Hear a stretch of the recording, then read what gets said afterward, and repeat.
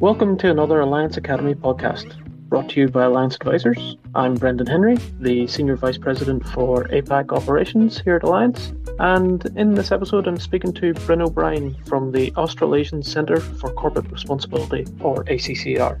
ACCR is a research and shareholder advocacy organisation where Brynn is the Executive Director. Hi Brynn, lovely to have you on. Thanks for having me. First of all, I wanted to start off just a bit of background on yourself and how you came to be involved with ACCR. Obviously, I know from your background you are a lawyer, qualified lawyer. Started out obviously with an interest in human rights. How has those interests led you into the role you're in now? Yeah, so my first job out of university was actually a lawyer in a big law firm doing corporate advisory litigation, particularly around corporations and financial services. So I did that for a couple of years. I didn't find it very interesting, but certainly kind of developed an affinity for the language and the structures of corporate power. And then I spent a few years practicing in the human rights and international law space. Eventually, in a roundabout way, I guess, led me to a master's, which I did in the US. And that was around the time of the development of the UN Guiding Principles on Business and Human Rights. So I got quite interested in that space, in the transnational networks, I guess, forming around the responsibility of corporations to respect human rights and the mechanisms we have at an international level to hold corporations to account for human rights violations. So that brought my interests in human rights, international law and commercial law all together in one place. After that, I spent a couple of years consulting to various different organisations and working for think tanks, looking at these issues around business, human rights and investment. Ultimately, that kind of by accident led me to ACCR, where all of these things come together. So now I'm sure we'll get into this in the course of the podcast, but most of my work now is looking at corporate responsibility for decarbonisation. And, climate change certainly is the greatest human rights challenge humans are ever likely to face. If we don't prevent runaway climate change, then the human rights problems become really unfathomable and quite existential. We're really looking at the right to, shelter and food and clean water and so on. So climate change is a human rights issue. I think it's probably obvious to people now, but a couple of years ago, that seemed like a bit more of an obscure connection. And obviously this time of year is when ACCR generally makes the headlines, in terms of, especially in the AFR, there's, there's various stories around how you're engaging with companies and, obviously proposing shareholder resolutions predominantly on climate, although in the past, there has been specific ones on human rights or, native people's rights. You've obviously chosen engagement at a corporate level. Why that as opposed to government lobbying? Obviously an issuer can only work in the framework of what's available to them. And we saw that under the previous government. Probably a little clearer, companies were more reluctant to move in these things when there's less ambitious targets set by a government. Why do you think focusing on corporates as a pressure or a lobbyist or pressure group, that sort of thing, as opposed to government lobbying directly, who set the framework? Yeah, so ACCR is a shareholder in major listed companies. While we're a not-for-profit organisation, we are shareholders. So the primary power that we have is in relation to the companies in our portfolio. And the powers that we have, or the rights that we have, are formal ones set out in the Corporations Act. And so that's the structure that we use and the pathway, I guess, that we use for change, trying to engage with major listed companies. That's not to say we don't make our views known to government and policymakers. We do. We participate in public consultations that government has. We make representations, I guess, to various different politicians of any persuasion who are interested in our areas of interest. But where we have power, as in real formal power, is in relation to the companies in our portfolio. Now, I want to go to the point at which ACCR obviously has done research and then goes to engage with the company. Now, your first step towards engagement, what does that look like from your end? And what particularly do you want to see from a company when ACCR comes to engage? Because obviously it's not just, file that email and let's forget about it because that's not going to work. What would you like to see more of? What sort of things energize you to push harder? So all of the companies, the Australian companies in our portfolio, we've held for a long time. So, 4 or 5 years at a minimum. So the engagement is long-term, deep. We know the companies well, they know us well. The engagements evolve over time, I would say. So there are some companies where we've had very adversarial relationships in the past where we now have very collaborative relationships. There are some companies with which we've had collaborative relationships with which we now have kind of pretty significant contests. So we are starting to engage with global listed companies. We've got some companies in Europe and some companies in the Japanese market. And those engagements are less mature, I would say. Yeah, so in terms of initiating an engagement with a company, what we're looking for is, I guess, particularly on climate change, we're looking to initiate companies with major emissions footprints is the first kind of screen that we do. Then we look at the range of shareholder tools and the shareholder rights on offer and how they have been used or not used by other shareholders, and whether there's an opportunity for us to add value in that space and whether there are institutions for us to collaborate with. So whether there is investor appetite in escalating an engagement with a particular company. Perhaps there's been an investor engagement that's been going on for some years, but sort of hitting a brick wall. Using the kinds of tools and strategies that ACCR can bring to the table. So the more assertive strategies, including the possibility of filing shareholder resolutions, where they might be able to break through that barrier to see change. So they're the kinds of issues that we consider. Of course, we do financial and climate analysis across all of the companies that we engage with on these kinds of issues, and that analysis will often reveal opportunities for escalation that may not be obvious until you do that deep dive. So, there's no real formula for, an off-the-shelf engagement. It really depends on the company, the maturity of their approach to climate risk issues, the sector that they're in and the strategy and the plans that they've laid out, the risks that they're exposed to, particularly around stranded assets and liabilities, and then, investor appetite to collaborate. Now, obviously, you're talking about advocacy and how it's in the last, few years when you're going into other markets, obviously Australia is, I don't know whether used to the type of advocacy, shareholder advocacy you guys have pioneered, but it really has evolved, from early on. And I think the complexity, and now ACCR publishes research on climate action plans. And as you say, that in-depth analysis and research. Can you talk me through the evolution of that? And, the team is obviously growing. You have more capabilities now, and what that in-depth research, the deep dive, as you call it, you can do now, how that has helped the sophistication even of the resolutions you're putting forward. So this field of work, I guess, is still a fairly immature one globally. It's evolving into maturity, I would say, and we've been part of that evolution. I've been in this role for almost 6 years, and with that sort of time under my belt, I've been able to, I guess, ACCR has been able to learn from what we've done and what others have done in the space. And when I say in the space, I mean the space of shareholder strategy globally. So that includes other organisations like ACCR, but it also includes hedge funds like Engine Number One. It includes investor initiatives like Climate Action 100. I include all of those different kinds of players. But what we've been able to do is to take a long view, to learn from what has happened to date, and to take those lessons to develop a much more systematic approach, I guess, to shareholder engagement. And that systematic approach sees us prioritise, I guess, that deep dive financial and climate analysis where it's called for. There may be some companies where it is not necessary in an initiating engagement, but certainly where the engagement does become mature, it really does need to be there. And I think the investors that we collaborate with need to see that sophisticated research proposition. But similarly, in reviewing the strategies that have been run in this space over the last 5 or 6 years, there are some other themes that come out. You need collaborative action, particularly collaboration between civil society and investors. And that's really, in my mind, the opportunity going forward and where the magic is going to happen when, civil society can bring certain things that investors can't bring. Investors can certainly bring things that civil society can't bring, particularly assets under management, which is always a really important part of the puzzle in this game.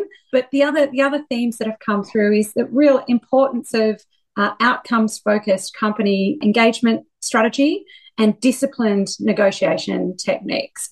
So we now, I guess, use all of those tools in our engagement with companies. And really, the reason that we have evolved is because we've learned a tremendous amount from doing and from watching others do and from learning from our collaborators over the last 5 or 6 years. I suppose that question, which, in terms of priorities, which comes first? Does it the court of public opinion, or are investors driving the change? Which do you look to first for, not inspiration, but where do you see, the greatest advantage, and to ensure that you're not trying to swim against the tide too much on certain things? It's a good question, but I think the answer for us is fairly straightforward. We look for the greatest opportunity to reduce the greatest amount of emissions. Yeah. That's really where we are using shareholder strategy. So shareholder tools are only suited to a handful of situations that arise every year and a handful of kind of companies where our tool can be effective.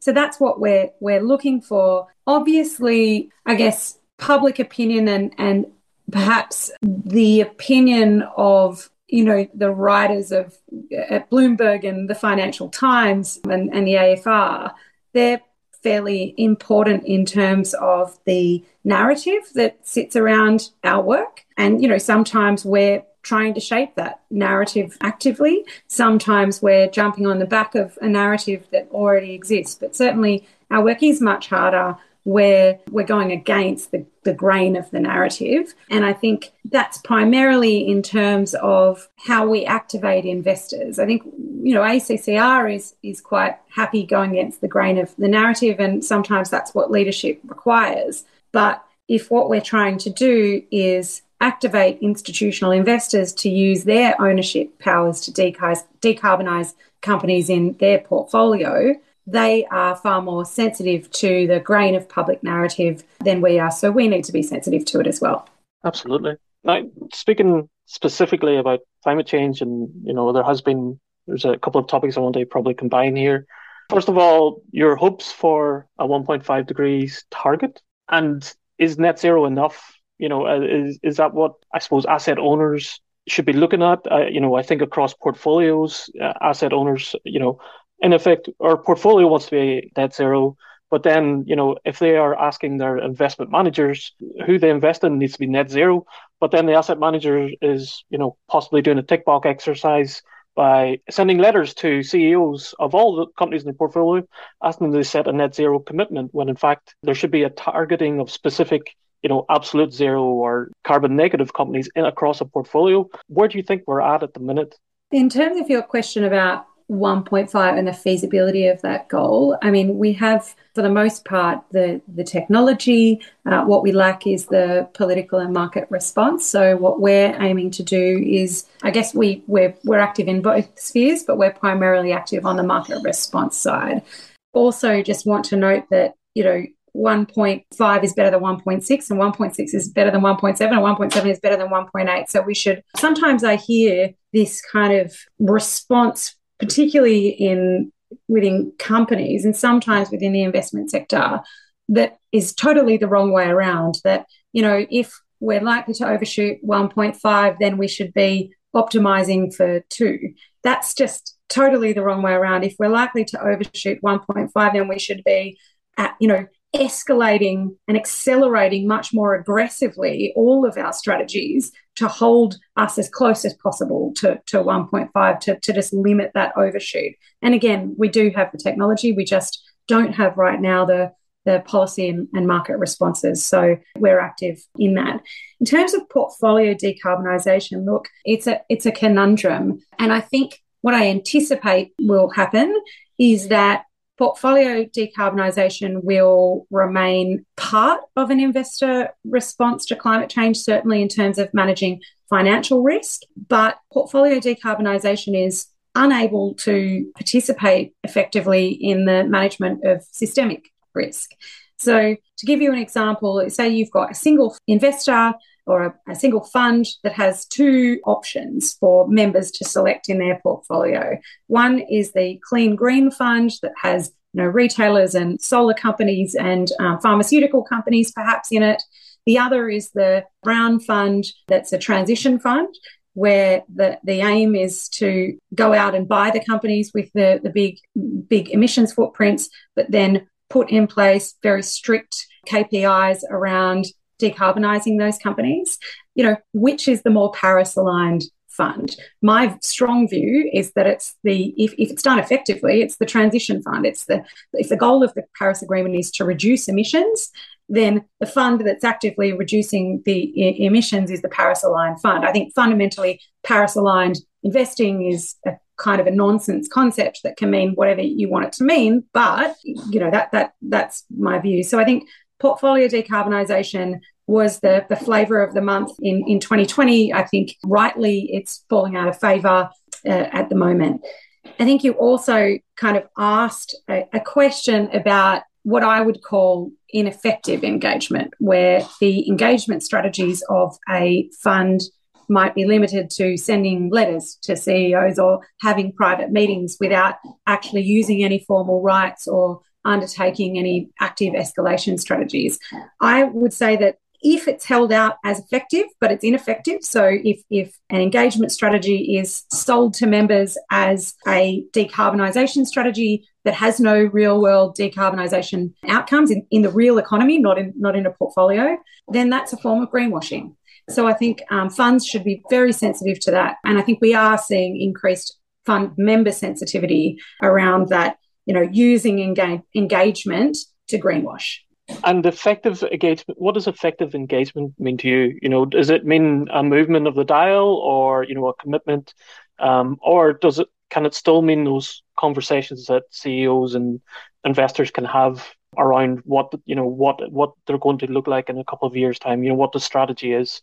Yeah, I think, it means over a certain time frame, and certainly right now in this moment, it means in the climate space, engagement that delivers real-world emissions outcomes that are material. So I would say that the engagement that has been done with AGL by a bunch of AGL's shareholders, including us, but also including the likes of Mike Cannon-Brookes and Grok Ventures, and Hester for that matter, but the engagement that has been done by a wide variety of different actors in the investment and civil society sectors, that engagement has been effective. And when I say effective, I don't mean it's totally finished. There's still work to do. But AGL a couple of weeks ago announced that it was bringing forward the closure date of its last coal-fired power assets by a decade. So that bringing forward of the closure date will result in up to 200 million tonnes of emissions that won't go into the atmosphere. So that's what success looks like to us. Speaking about engagement theoretical, if you were to engage with a company, let's say it was a coal miner. Let's say you went to engage with a coal miner and the coal miner said, we are not going to be part of the transition. We will reserve money for mine rehabilitation and we'll take advantage of the market as is, but we expect to be out of coal when the demand is zero. So in effect, by everything, it should be by 2050. We will return capital to shareholders where it is, and by that point in time, we will cease to exist. We have skills as coal miner, but in our geography and where we are, that transition is not for us. Is that a plausible alternative for companies rather than everyone being part of a transition when those skills are not always transferable and the geographies are not always suitable for them? The only thing I would object to in that scenario is coal being around as a feasible business strategy until 2050. I think the date is much, much earlier than that. And certainly for coal miners and the buyers of coal in OECD countries for energy use, that is much closer to 2030. Yeah. So that's the only thing I would object to. I certainly think that there are going to be winners and losers. And if capital return to shareholders is a better option, as I imagine in many cases it will be, than disorderly stranding, then it should be absolutely on the table. I think we have to get serious about that. And that's the role, I think, that large transition funds that are explicitly set up with that mandate, that's the role that they can play and that we need to see more of. Yeah, and I suppose that goes back to, at the moment, we are in the middle of experience a disorderly transition. It is, and as you say, there will be winners and losers. I think that is, that's where we're at. We're going to live through that for the next little while. As far as a just transition, what tools do you have available to ensure that also happens? Or can it happen in a disorderly transition? The term just transition is used in so many different ways, and in many cases badly misused in bad faith by different actors. So let's just sort of brainstorm what those uses could be. So one is about jobs. That's the kind of classic example, is the one that you've put to me, the coal workers who, will be out of a job if a coal mine closes, and, taking care of those workers and their communities is and should be on the table. But then you've got things like just transition also means that the transition to the way that our economies change in a transition to a low carbon economy shouldn't create its own injustices. So it shouldn't be exploitative of First Nations communities looking for the minerals to drive the transition. That is also very important. Then you have the kind of global north, global south justice as well. And I would say that this global north, global south justice proposition is badly misused by the fossil fuels industry in particular. There's that whole, energy poverty argument that, companies like Shell and BP certainly say, oh, well, we need to sell our gas to India to drive their transition. Now, there's certainly some narrow space for that, but not in the way that those companies are expecting to grow in emerging markets. What we're seeing now is lobbying by the fossil fuels industry in emerging markets to lock in fossil fuels demand over the long term, rather than to promote investment in electrification and storage and renewables, of course. So there are a whole heap of justice considerations that go into transition, and I think this is probably where my background in the human rights space is useful. There is always a kind of a balancing that goes on, but really the non-negotiable here is transition. Like, the classic phrase, there are no jobs on a dead planet. There are no homes on a dead planet. Like, we really are in deep, deep trouble. We need to guarantee a transition, and we need it to be as quick and as orderly and as fair as possible. No, we will move, and this will be our final topic. We'll finish up on the current AGM season in Australia, and perhaps where you've seen successes. Obviously, you engaged with Origin regarding resolution to include financial sensitivity analysis and climate sensitivity analysis in their financial statements. Yeah. And they have obviously agreed to that, and the resolution has been withdrawn. Can you touch briefly on that? And then also, I would like your view on Say Climate, just how that whole thing is evolving.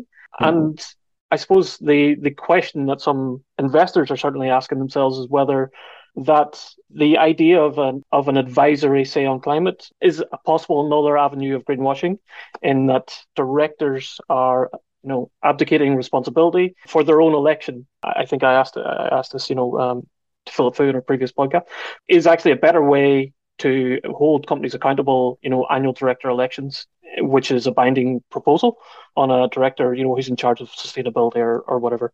Okay, so perhaps I'll deal with the say on climate, the overarching proposition first, and then we can go into the company specifics. So ACCR, as you know, has been like the proponent of say on climate in Australia, and now all of the major listed emitters provide a vote either every year or every few years to shareholders on their climate transition action plans. I would say the success of the mechanism, I can point to some successes of the mechanism, but it's still not used to its fullest potential. It's certainly not a silver bullet, but nothing is. But I think the value of it is that in putting the onus on companies to give a routine vote to shareholders proposed by management, really it forces the companies to actually consider what more ambition that they can bring to the table at different moments in time.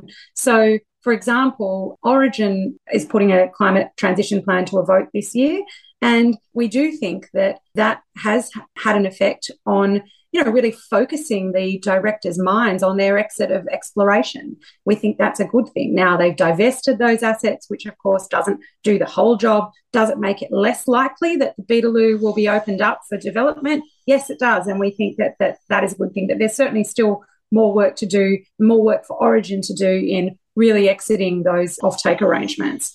I think similarly with AGL. AGL committed last year to put a climate plan to a vote this year, and AGL has just brought forward the closure of its coal assets by a decade. So it is creating, I think, within companies a sense of momentum and a sense of timing, really, and a need to make the bold decisions now in order to, get their shareholders' views on those decisions in a timely manner. For what it's worth, I mean, ACCR has recommended a conditional yes vote on Origin's climate transition plan. So, who would have thought that would happen? But anyway, here we are, and we're very glad to do it. Recognising the work ahead, but recognising the progress that has been made. So I think the Say on Climate mechanism is being used. It's starting to be used, ironically, kind of well by companies, but perhaps still not very well by investors. And I note that argument about the abdication of director responsibility. I mean, I don't really understand the argument, I guess. I know where it's coming from. It's coming from Glass Lewis in particular. I guess I don't see that director accountability and climate voting are mutually exclusive. I mean, there are other routine votes every year, including the remuneration report, where director accountability can be really squarely focused, and not to mention the election and re-election of directors. So, I mean, we have not seen in this market director voting on climate at scale at all. We haven't seen it.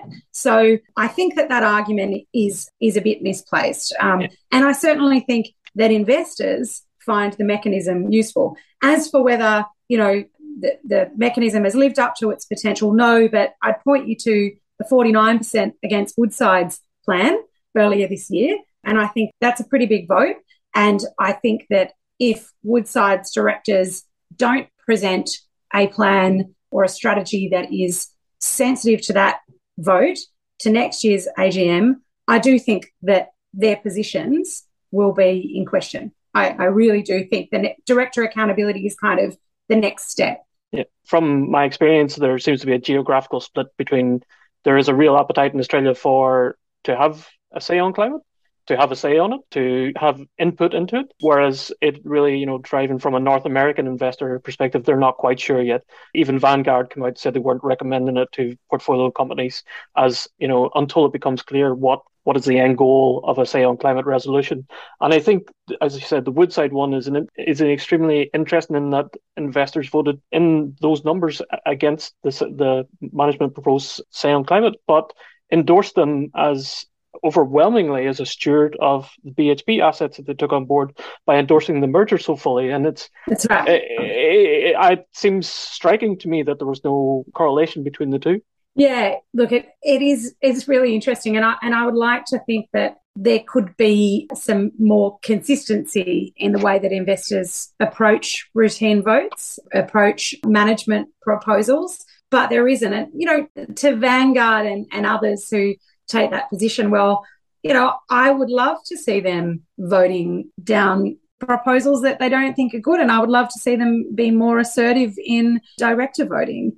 But certainly we haven't seen that level of active stewardship from Vanguard and from others in the North American market.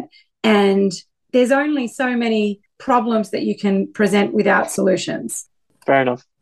Moving on to individual resolutions that ACCR has up this year. Okay. So Origin, as I said, we've withdrawn our climate sensitivity analysis at Origin, and we've recommended a conditional yes on their Climate Transition Action Plan. We've also got a climate sensitivity analysis and an affirmative lobbying resolution at BHP. On the climate sensitivity analysis, what that asks is for the company to disclose a 1.5 degree sensitivity analysis in its financial statements.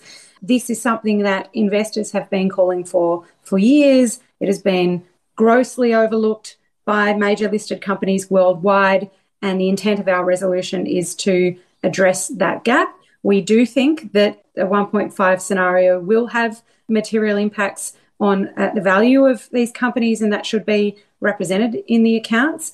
And so we're simply seeking more information, and we think that certainly the nature of the information being sought shouldn't be difficult for the companies to come up with. On the affirmative lobbying resolution, so BHP is perhaps it's the largest company listed on the Australian Stock Exchange and perhaps the most powerful company in Australia. Its nickname is the Big Australian. It has been part of every policy debate relevant to its business in living memory, and has been an active and powerful participant that is willing to throw its weight behind the policy settings that will deliver the best outcomes for its business. Climate change, however, is a conundrum for BHP because BHP say that 1.5 degrees is the best scenario for its business. They say that they stand to be a winner of rapid decarbonisation, but they are not yet throwing their lobbying might behind policy contests in Australia. They're behind that position, behind an affirmative decarbonising position in those policy contests in Australia. So we would like to see that happening. Certainly the oil and gas companies and some of BHP's industry associations are out there throwing their weight behind policy settings that will delay decarbonisation. We think that is a bad result for shareholders. It does not adequately protect the companies or shareholder interests. So we have put that resolution to BHP, which is just the latest evolution in almost 6 years of engagement with BHP about its lobbying activities. The first resolution that we put was in 2017, and that called on BHP to review its relationship with the Minerals Council. It's an evolution, but we think it is certainly in shareholder interest to support both of those resolutions, and we encourage other shareholders to do so. We don't have a resolution at AGL, but we do have an interest in AGL's climate transition plan, which we are in the process of analysing. We haven't formed a view on how we will vote, but certainly a lot of progress has been made, but there is still much more to go to align with 1.5 and to take into account the market risks of decarbonisation being ever more rapid. But the real contest at AGL is about board renewal. And again, we have spoken to the directors that AGL is putting up for election and re-election. We will be speaking to the directors that Grok has proposed for election and forming a view on them. But really, that company has been through a crisis period in the last 12 months, particularly with the blocking of the demerger, and we were active in campaigning for that demerger to be blocked, and we think a good outcome for shareholders is a company with a rapid decarbonisation plan. So we are focused on getting the right directors in place to be able to deliver transition on that extraordinary scale. Absolutely. It certainly shapes up to be an interesting season as we get into the meat of it in the next 6 weeks. That is everything I wanted to pick your brains about. And thank you so much again for joining us. It was a real pleasure. Thanks for having me. Thank you for listening to this podcast. If you'd like to find out more about Alliance Advisors, please visit us at our website, allianceadvisors.com, or you can find us on LinkedIn or Twitter.